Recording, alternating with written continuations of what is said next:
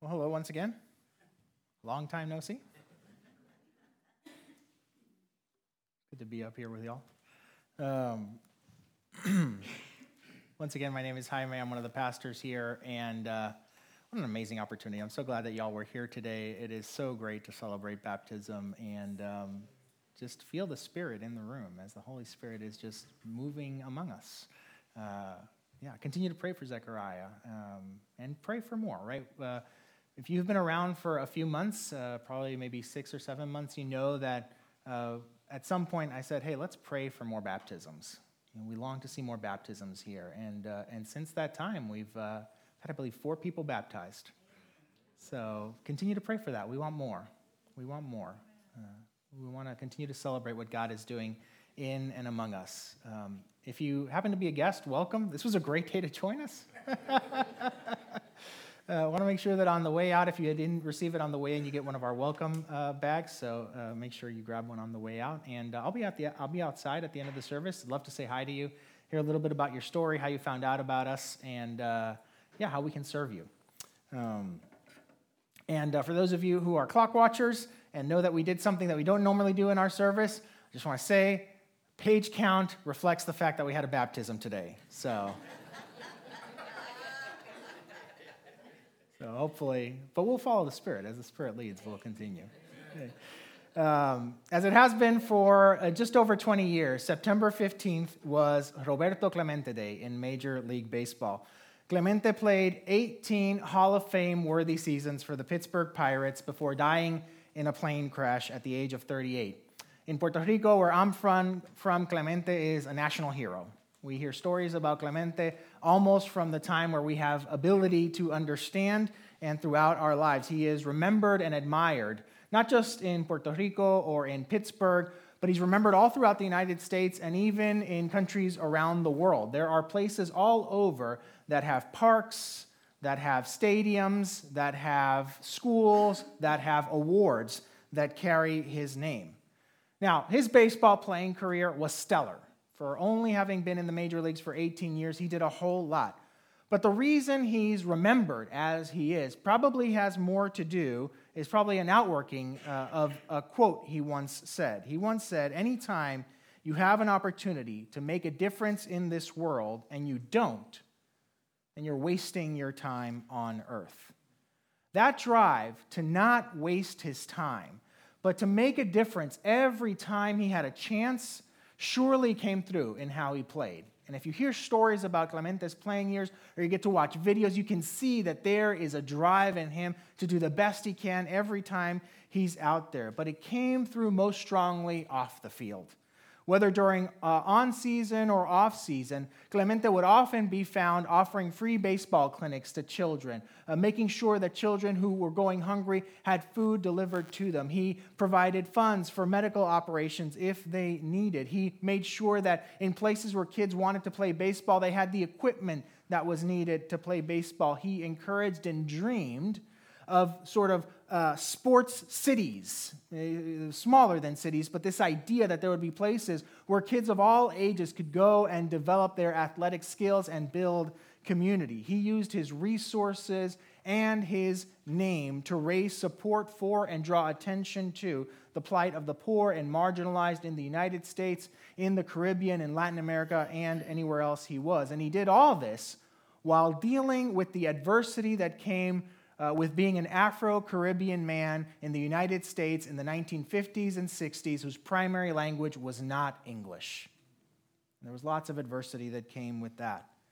When Nicaragua was devastated by a catastrophic earthquake just before Christmas in 1972, Clemente, who was in Puerto Rico enjoying the off-season and the Christmas celebration with his family, jumped right into action, organizing relief efforts, and going so far as during the Christmas season, knocking door to door to gather resources, to gather supplies, to gather money, to make sure that the people in Nicaragua had what they needed. When he found out that the aid packages that were being sent were being diverted by corrupt government officials, Clemente decided to get on a plane himself, to load a plane and get on it himself, because he thought that by being there, his sort of name recognition, his presence, he just wanted to make sure that the supplies got to where they needed to go. Unfortunately, that plane was the one in which he lost his life. But what was it that drove Clemente to do that? To give up some of his off-season time to go door to door knocking on people's houses for a country that was far, far away? What was it that drove him to decide to get on a plane so that he could be there to make sure that the resources got to where they needed to go? What was it? Well, it was because it was an opportunity to make a difference. It was an opportunity to make a difference for good. And because it was an opportunity to make a difference for good, he was going to take it. It's what drove him in his life. It was at the center of his life. It's what was at the core. What's at the center of your life? What's at the center of my life? What drives us in our lives? Think about that for a second. As you think about what's at the center, what drives you in life, look around you. Maybe not literally, but look around in your life. Is what's at the center, is what's driving you, producing good all around you. Not just for you, but for those who you interact with. Is it helping you meet the challenges of life? Is it helping you meet the adversity? Is it helping you confront the obstacles? Is what's at the center of your life, is what's driving your life, making you resilient? And if it's not producing good around you, if it's not producing good in you, if it's not strengthening you to meet the obstacles, if it's not making you resilient, might it be time to consider changing what's at the center? Might it be time to consider changing what drives you? For the past few weeks, we've been talking about the kinds of things that build inner strength and develop a resilience in us, in order to meet the challenges that come in life, both the challenges that we welcome, because there are challenges that we welcome in life, and the challenges that come from opposition, but also the challenges that we face in our faithful commitment to God when the places that we're in or the situations that we find ourselves in aren't hospitable to our faith or aren't welcoming. Maybe they're antagonistic. We've been looking at the things that Scripture says are true about us as individuals and are true about us as a community that enable us to live resilient lives. Throughout this series, we're looking to build a resilient core as part of a resilient community in order to be a resilient people, for the sake of one another, but also for the sake of those around us. And today we're going to talk about what we can have at the center of our lives, what we can have as a driving force in our lives, not just as individuals, but as a community that enables us to be a resilient people. We're going to talk about what it means to be gospel-centered, what it means to have the good news at the center of our lives as individuals and as a community, and how that makes a difference. So if you have a Bible, we're going to be in 2 Corinthians chapter 5. That's one of the letters of the New Testament. So if you get to the New Testament, you can pass the first accounts of Jesus' life. So Matthew, Mark, Luke, and John. You go a little bit further in, and you'll get to 2 Corinthians. We're going to be in chapter 5. If you happen to have a Bible, you can look it up. We're going to start in verse 14. And if you don't have a Bible, it's going to be on the screen in just a second. So here we go, 2 Corinthians 5, verse 14. For Christ's love compels us, because we are convinced that one died for all, and therefore all died. And he died for all, that those who live no longer live for themselves, but for him who died for them and was raised again. So from now on, we regard no one from a worldly point of view. Though we once regarded Christ in this way, we do so no longer. Therefore, if anyone is in Christ, the new creation has come. The old has gone, the new is here. All this is from God, who reconciled us to himself through Christ and gave us the ministry of reconciliation. That God was reconciling the world to himself in Christ, not counting people's sins against them. And he has committed to us the message of reconciliation. We are therefore Christ's ambassadors. As though God were making his appeal through us, we implore you on Christ's behalf, be reconciled to God. God made him who had no sin to be sin for us, so that in him we might become the righteousness of God. The picture that the Scriptures paint of the Apostle Paul, who is the author of this letter, is of a driven man. Paul is a man on the go. Paul is a man who pursues things with passion. He is consistently pushing forward. But what's driving him is not the same all throughout the accounts we have of him. In fact, there is a significant change, something that was driving Paul at one point, and then something changes and something new begins to drive Paul. The Paul of the early years of his life was driven by a desire to learn, understand, embody, and defend the law. He wanted to live by it, to protect its integrity. He was well respected among the Jewish community. He was entrusted with leadership among the Jewish community. And with fervor, he was committed to rooting out this sort of message about Jesus that was springing up in Jewish communities in the first century. He went so far as to be present when one of those who was proclaiming Jesus was stoned to death for his proclamation. But the Paul that writes this letter is a very different Paul. The Paul that writes this letter is still a driven man. He's still going after something. He's still pushing forward for something. He's still driven by something, but it's something completely different. He is living a very different life. He moves from place to place, establishing and supporting local Christian communities. He writes letters to address issues that they have, to encourage them, to spur them on. He, at the same time, is facing adversity from all over, both inside communities where people are objecting to his teachings or objecting to his character, and from outside the community. He's experienced shipwreck, he's been arrested, he's been beaten, he's been imprisoned, he's had all sorts of stuff happen to him, and yet he keeps pressing on. He keeps moving forward. He keeps going ahead. He is still driven, but he is driven by something very different. What is he driven by? What changed? Well, what changed was that he encountered Jesus.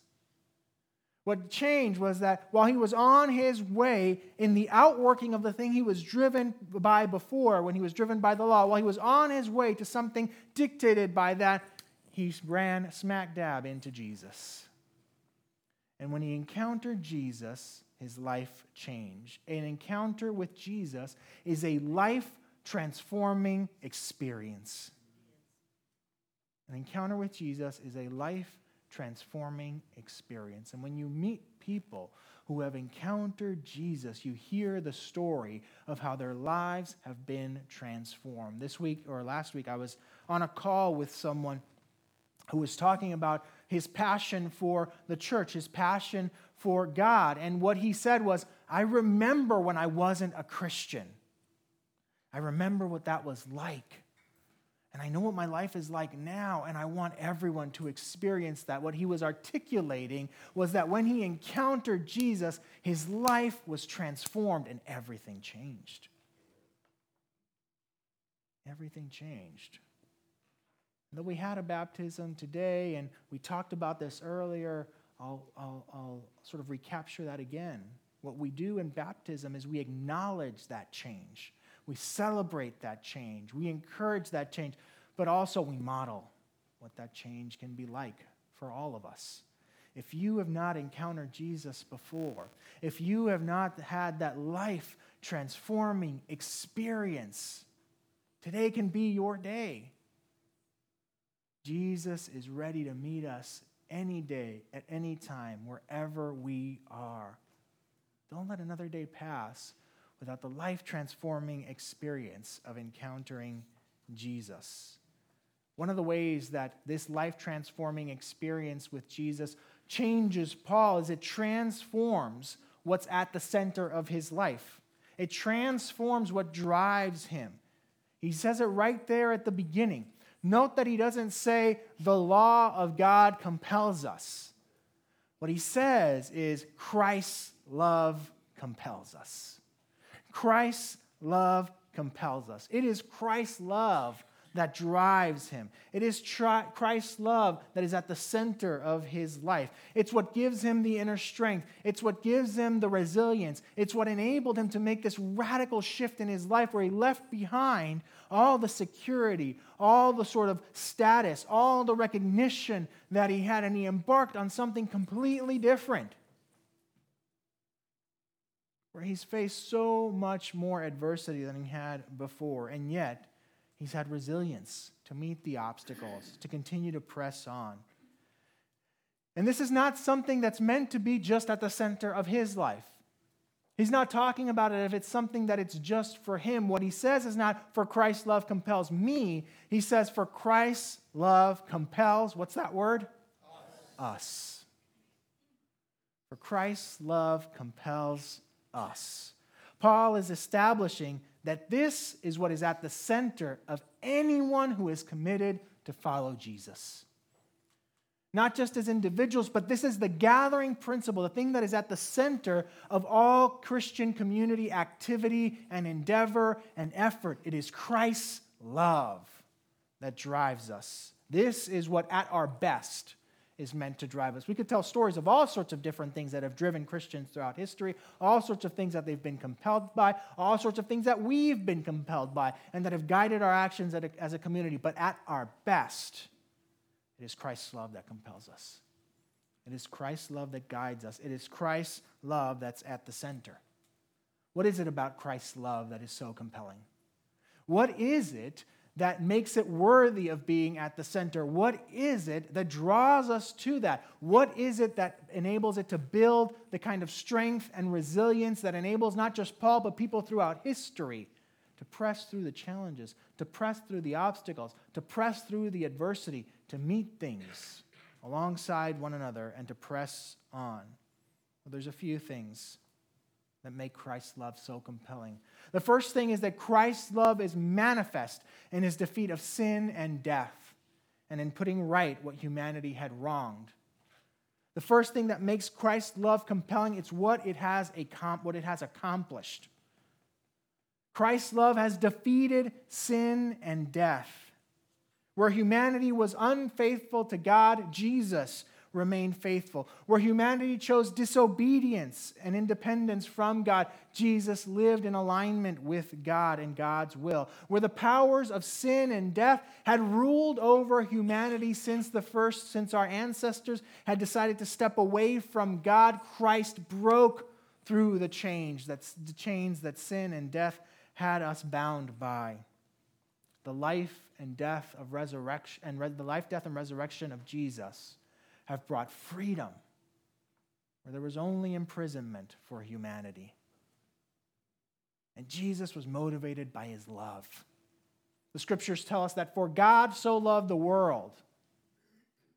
It tells us that we see Christ's love in this, that while we were yet sinners, Christ died for us. It is God's love, it is Jesus' love that enables him to defeat sin, that enables him to defeat death, that enables him to put right what we have wronged, not just before Christ's time, but all throughout history.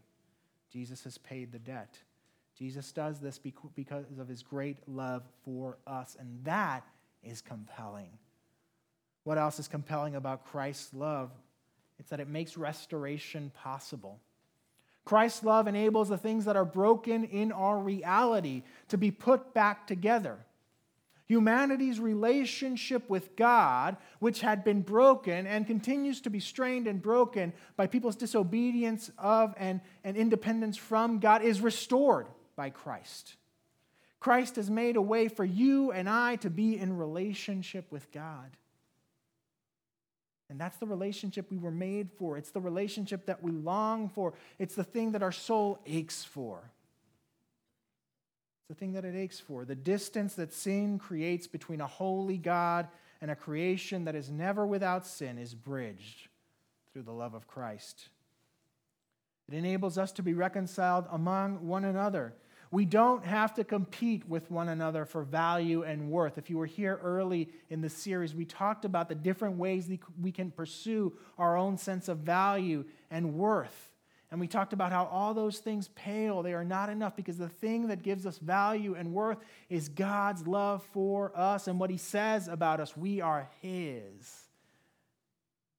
God settles the issue of our value with Jesus' death and resurrection. Our value proceeds from him, so we don't have to compete with one another to see who is more valuable, who is more worthy, who is more important, who deserves more. No. We also don't have to take matters into our own hands when we are wronged. We don't have to wonder if we don't take revenge, or if we don't sort of respond to the wrongs that we received in a particular way, if we don't hit back, we don't have to wonder if that makes us pushovers or if that means we're going to be taken advantage of. We don't have to wonder if the scores have been settled, because God balances the scales. God balances the scales, and God offers forgiveness not just to us when we've wronged. He offers forgiveness to those who have wronged us as well. And God settles the tab. We are all equal and are being loved by God. And those things open a path towards restoration of relationships between us and others. Lastly, the love of Christ enables us to have our relationship with our world to be restored. When we were created as a humanity, we were in relationship with our world. We were told to steward what was given to us, to be fruitful and multiply. We were told to be healthy in our relationship of stewarding what was given to us, rather than pursue depletion and mismanagement of resources. What Christ has done enables us to be in right relationship again. It restores everything. That love is compelling. Christ's love enables us to be made new. Be made new. You are more than the sum of the things that have brought you to this day. For those of us who have checkered pasts, who have fractured histories, who have things that we carry with us that we think will stain us until the very last day, the love of Christ enables us to be made new. That is a freeing message. It is a liberating message. Christ's love breathes life in the places where there is death, in the places where we think things have settled and this is how they're always going to be. Christ's love breathes something new, enables newness to come. It gives us access to life in the Spirit, and an ongoing process of leaving behind the things that no longer conform to Christ's will and Christ's love, and embracing the things that enable us to be the people God made us to be. It frees us to hope in ways that we couldn't hope before. Most importantly, it frees us to have the hope in the resurrection, that there is a life eternal, where there is no more pain, no more tears, no more injustice, no more sickness, no more death, no more suffering. We have hope. We are freed with this new hope. A love that is able to do all that is a compelling love. All of that is what we're talking about when we talk about the gospel, the good news. All of that is good news because it was not true for humanity before Christ. Before Christ demonstrated his love, before the life, death, and resurrection of Jesus. That's what gospel means, good news. What Christ's love does is good news for you, for me, and for the world, and it is compelling. It's the kind of thing worth putting at the center of our lives, not just as individuals, but as a community. It is the kind of thing that transforms. It's the kind of thing that alters the course of our lives. Christ's love isn't just something that we read about. Christ's love is something that we can see and hear. We can see and hear its effect on people's lives. And because we can see and hear its effect on people's lives, it is compelling. I knew someone a number of years ago whose past was a checkered past. By the time he was in his mid-20s, he had already been married and divorced. It was a fractured marriage, a fraught marriage. He had started and lost businesses. He had shady business practices. He had encounters with law enforcement that were not pleasant ones. He had a reputation. His relationship with his family, with his parents and his siblings was fraught and fractured. And then he encountered Jesus.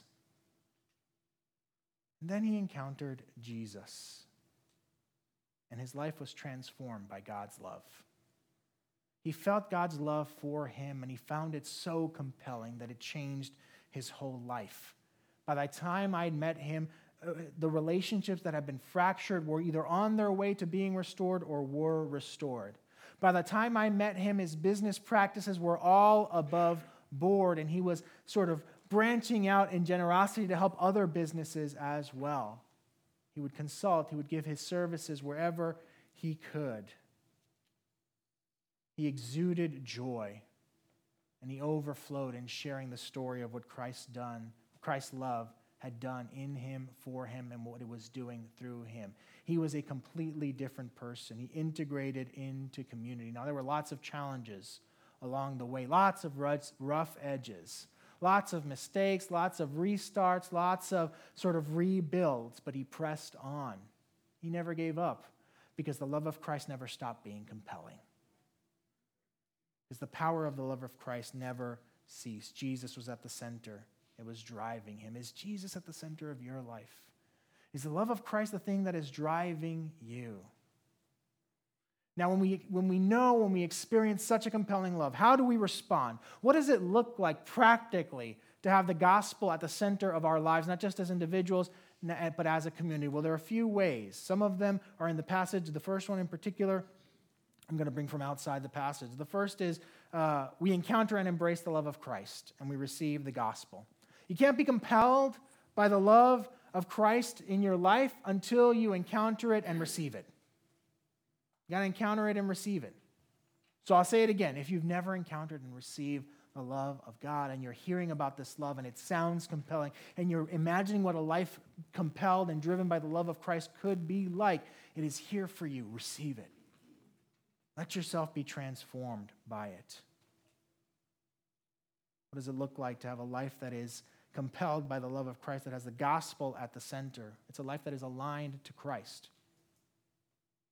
Practically, we live for Jesus. Paul invites us to live for the one who died and was raised again. To live for him.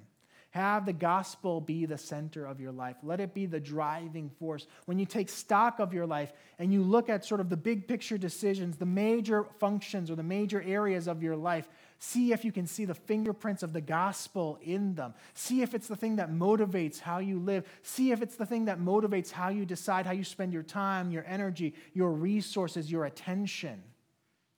Be compelled by the love of Christ. Live for Jesus. We represent Christ wherever we are. The passage calls us to be ambassadors. What is an ambassador but not a representative, if not a representative of the person for whom they are an ambassador for, the person or the entity? The passage calls us to be ambassadors as though God were making his appeal through us. Think about this. The way Paul envisions this is he sees communities of Jesus followers. He sees individuals who are Jesus followers, and everywhere they are, it's as if God were making his appeal to the world through them. As if God were making his appeal through the world to them. An ambassador is part of a diplomatic community, an embassy. It is an enclave of the nation it represents wherever it is. They represent their leader wherever they go. Do we represent our leader wherever we are, wherever we go? I don't always live as if God were making his appeal through me. If you were to put me in every situation that I'm in and you were to ask the people around, does it seem like God is making an appeal through this person? The answer would be no. So I free you from any shame about the fact that we don't always hit the mark. I know we don't. I don't. None of us do. The question is, what part of where that is failing am I going to attend to next?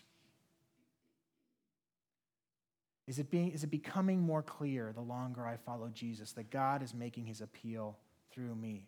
Am I representing Christ authentically and genuinely in every interaction in greater ways?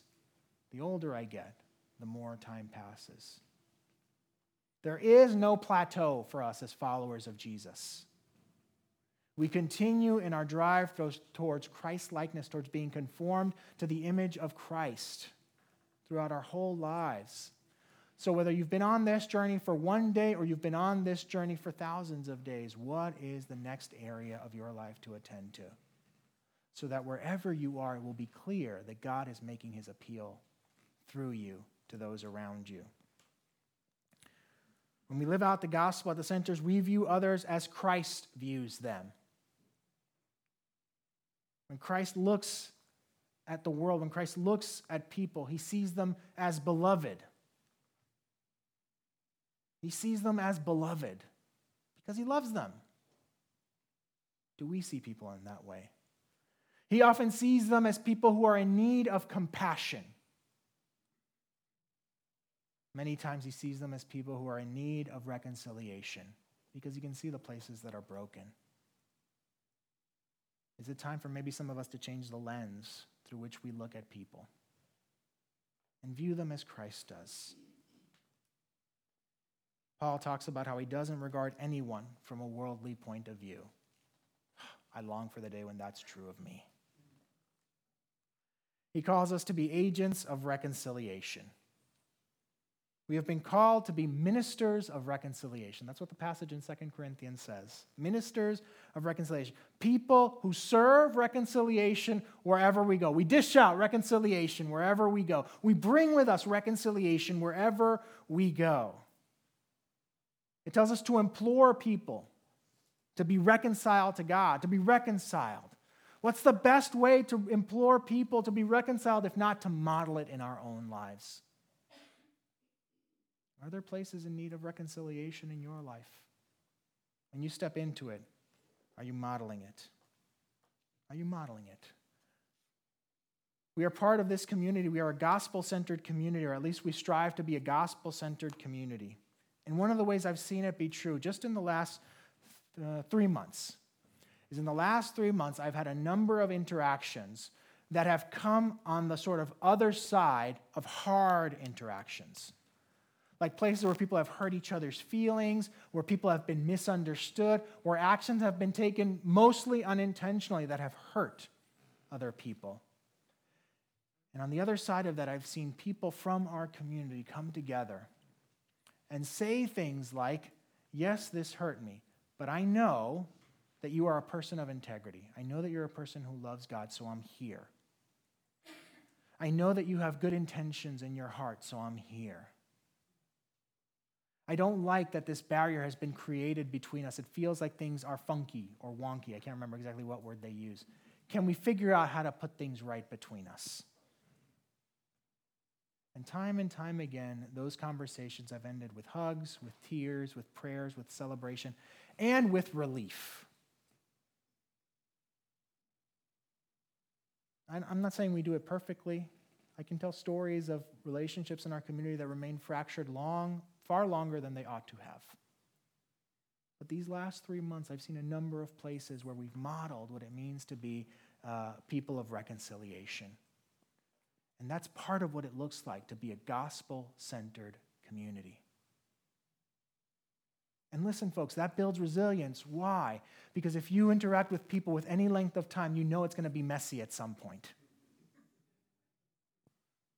Why stay in relationship if you know it's going to get messy? You stay in relationship if you know it's going to be messy, if you know that there's hope for reconciliation. If you know that there's an opportunity to rebuild. And we can know that. We can believe that. We can embrace that because it's fruit of Christ's love.